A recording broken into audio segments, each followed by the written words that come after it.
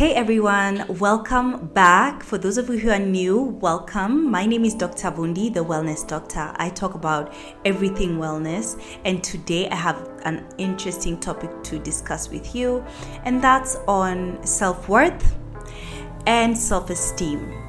I'll be telling you how to know whether you've got low self-esteem and low self-worth. And I'll also be giving you a little bit of information on how you can improve on your self-esteem and your self-worth. Sounds interesting, right? If you like this video already, please give it a thumbs up and don't forget to subscribe and share this with your friends and your loved ones. I'll get right into it. There is no need for me to give you a dictionary definition of self-esteem and self-worth. We all know what it is, and that's basically how you see yourself, how you rate yourself. Right? And it's as simple as that. And self-esteem can wax and wane over the years. And there's a simple exercise that I like to do with my patients. And this exercise is whereby I want you to do it with me. I would like you to close your eyes and think about who you were before you went through what you went through, be it a traumatic experience, be it a painful experience. What kind of person were you? What did you think about yourself then? And now open your eyes and try and juxtapose that person and who you are right now. Is there a difference? Has something changed? Do you have a preference to the person that you used to be before? And if the answer is yes, then that automatically tells you that something about your self-esteem and something about your self-worth has changed, right? But to give you guys a little bit more information on how to see whether your self-esteem and your self-worth has been affected by trauma, by pain, by toxic relationships, there are a few points that lead towards a low self-esteem. And the first one is, if you can't handle criticism, that's one way to know that you have low self-esteem and low self-worth. You find that every kind of criticism, especially constructive criticism, triggers you. It triggers you and you kind of are easily set off. You don't want anybody to kind of correct you and kind of guide you, and it triggers you when people criticize you. That's one way to know that you've got low self-esteem. And similar to that is if you can't accept compliments. If it's very difficult for you to take compliments from people, compliments make you feel uncomfortable, that's another way to know that you have low self-esteem. And this basically just means that you don't even see what people are complimenting you about. You don't see it, you don't acknowledge it. So when somebody gives you a compliment like you're smart or you're so funny, your immediate instinct is to say, no, I'm not, So if you can't accept compliments, that's another sign of low self-esteem. One that is glaring, especially when it comes to social media, is if you tend to put other people down. If you're first of all, if you're a troll, you have a problem with your self-worth and self-esteem. If you tend to troll people, if you tend to put people down, that has more to say about you than it has to say with the person that you're putting down. If you have to go on the internet and post a negative comment about somebody, there is obviously something wrong with your low self-esteem. Even aside from social media, in real life, if you are the sort of person who just constantly berates people, constantly makes fun of people, that points towards something internally being wrong, and you're kind of like projecting a low self-esteem onto others. Another sign of low self-esteem is if you seek an identity in others. If you seek your identity on others, your identity is kind of pegged on other people.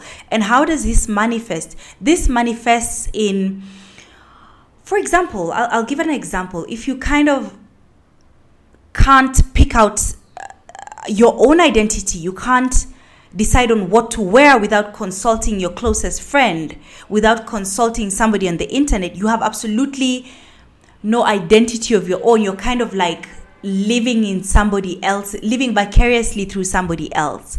You seek an identity in the person that you're dating. You can't identify as your own person. That's a sign that you have a low self-esteem and low self-worth.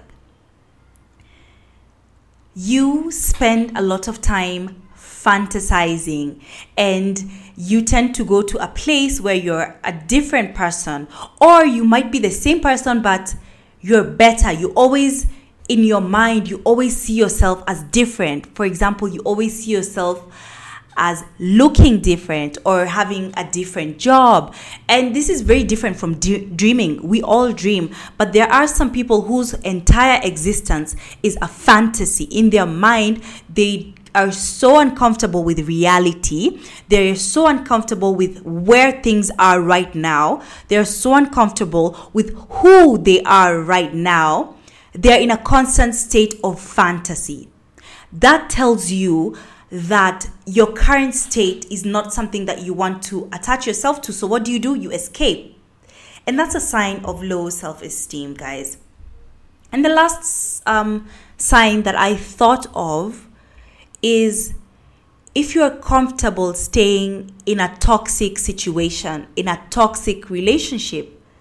That to me kind of points towards somebody who sees themselves, you see yourself as so low, so small that you think that that's what you deserve. And this might not be an active thought that you have. You might not be thinking actively that I actually deserve to be with somebody who is mean and who is unkind to me, who cheats on me. You might not think, nobody ever really thinks that actively. It's kind of like something that's in your subconscious. So you don't love yourself. You don't see yourself as worthy of these good things. So you kind of attract that. Guys, it's all about attracting and manifesting. And so those are the points that I came up with in terms of how to know that you have a low self-esteem. So then what about it? Now we know we have this low self-esteem. What next? How do we move? What do we do about this, right? And I'll give you guys just a few notes on how to level up when it comes to your self-esteem and your self-worth. And the first point is to know the source of the pain. Everything that ate away at your self-esteem was a painful experience. Remember the exercise that we did at the beginning, whereby we kind of did a flashback to who we used to be before the pain, before the trauma. I want us to go way back when we were confident, when we thought of ourselves as worthy and deserving of good things. I want us to go back to that time and identify the source of the pain. Is it some kind of an abandonment that led you to feel that you're not worthy? Were you in a situation where you were abandoned by a loved one, by a family member, by a parent, by a father, by a mother? Is it neglect? We talk about abuse, but I don't know if we highlight neglect as such. Neglect is painful. If your mother neglected you, if your father neglected you, or even if somebody that you loved and you actively loved them and they never reciprocated that love. Rejection is another one. Let's try and identify what was the particular pain point that led to a series of events where you became this person who has no self-esteem, no self-worth. Only when you identify the pain, only then can you start to work on yourself and free yourself of the pain. But if you constantly keep avoiding that pain point and just acting like it didn't happen, you can never truly heal from it, is my point. The second note that I had about building self-esteem is, as cliche as it might sound, fake it till you make it. Fake it till you make it. And I know you guys have seen that video where Rihanna is kind of asked by a reporter, what do you do when you don't feel like you're confident or you're pretty or what do you do? And she said, fake it. What are you going to do? Like, guys, it's almost as simple as that. You kind of can't wait for the day when you'll be confident to start acting confident. It takes you just waking up and behaving like the confident person that you want to be. Think about that confident woman that you want to be. How does she walk? How does she dress? How does she talk? Then start talking like that, like her. Dress like her. Sit up straight like her. Walk like her. Own the room like she does. When you speak in front of people, imagine that woman and then be her. Show up as her. And I would like to just peg an affirmation to this second point, because as I've always said, affirmations, there's an affirmation for everything. And a good affirmation for fake it till you make it is, I belong in the places I dream about. I belong in the places I dream about. I belong there. I don't belong outside looking into that ideal life that I want. My portion is not to look into that woman that I want to be. I belong there. I can actually be her.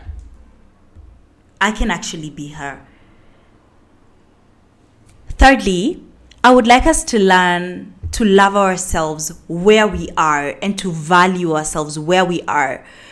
Before you lose the weight, before you get your finances in order, you're still valuable.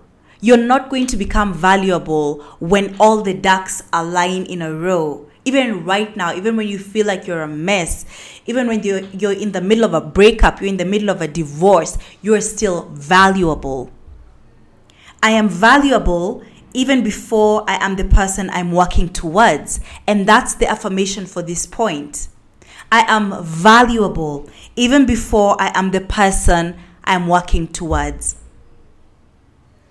Fall in love with you and not the person you aspire to be. This for me was such an awakening. And I got this point when I was listening to an interview that Sarah Jakes Roberts was giving, who was talking about the same thing, self-worth, self-esteem. And it was such a light bulb moment for me, because a lot of us are in love with the person that we aspire to be, and we can't find it in ourselves to love ourselves as who we are right now. It's such a challenge. Because it's that person you want to be. It's so easy to love, right? But what about this person? What about this person who has got you this far? This person who has overcome so many things. Don't they deserve love? Don't they deserve respect? And the fourth point is, your scars actually add value. Your scars actually add value. Don't hide them. And this is something I was so good at. I was so good at hiding my scars, especially when it came to talking about my struggles and my pain. We love to talk about our successes and the good things in our lives, but when it comes to the things that we've been through, we're so good at hiding them. But the thing that makes you so unique, so special, is that thing that you want to hide, that thing you want to act like is not a real thing in your life. Your scars are what make you beautiful. Own them, speak about them. And this for me is something that I would even like to emphasize for people who are having some mental health challenges and who have gone through some tough seasons in their lives. Number one, you never know who you're inspiring on the other end. You never know who is looking at you and saying, oh my gosh, she got through this. I can too. I can get through this. You never know. Number two, I believe that there is purpose. Your purpose could be linked to your pain. Your purpose could be linked to your pain. Stop hiding it and cowering in your scars and what you've been through. Lastly, this point revolves around envy. Envy is one of the things that is eating away at our self-esteem, because we are sitting and looking at what other people's relationships look like, what other people's careers look like, and we envy them so much to the point where we forget that instead of letting other people's light blind you, we could let them inspire us to do better, to move, and to be encouraged. But you know what? Instead of being encouraged, you want to sit there, you want to be discouraged, you want to self-bash, you want to self-hate. And that is never constructive for anybody, guys. It's never a good thing for anybody. Let other people's light inspire you. So if you find that you're always in a state of envy, in a state of jealousy, in a state of unnecessary competition, fall back and use other people's light to pave the way for you. Let it encourage you. It shouldn't make you shrink. And that is the end of our conversation of how to level up in terms of your self-esteem and your self-worth. I do hope that this video or this episode is going to open up your eyes, because it's so difficult to level up. It's so difficult to level up when you don't think you're worthy, when you don't think you deserve it, when you don't think that you are that person, when you don't think you're it. Opportunities will come and pass you by. Relationships will come and pass you by. So many things will come and pass you by if you don't think you deserve them. You will not be able to attract, because you're at a state where you're not operating in your full capacity, in your full self-worth. And so I want you to rise up. I want you to get up. I want you to begin to start loving yourself where you are, even before you become that person you want to be. So once again, guys, before I wrap up, I want you to just take a moment, reflect on every single thing that I've talked about. And if you feel like you need some extra help when it comes to your self-esteem and self-worth, if you feel like it's not as easy as what I was talking about, please seek some extra help, get in touch with a therapist, and start on that journey. So I really hope that this episode was something that touched you, was something that uplifted you. If you know that there is somebody in your life who could benefit from this video, please don't hesitate to share it with them. Share this video widely, repost it. You never know who it may touch, whose life it may touch. And once again, remember to subscribe. It's free, guys. It's absolutely free. If you're listening to this on all the podcast platforms, remember to hit that plus sign. That's the equivalent of subscribing in the podcast space. And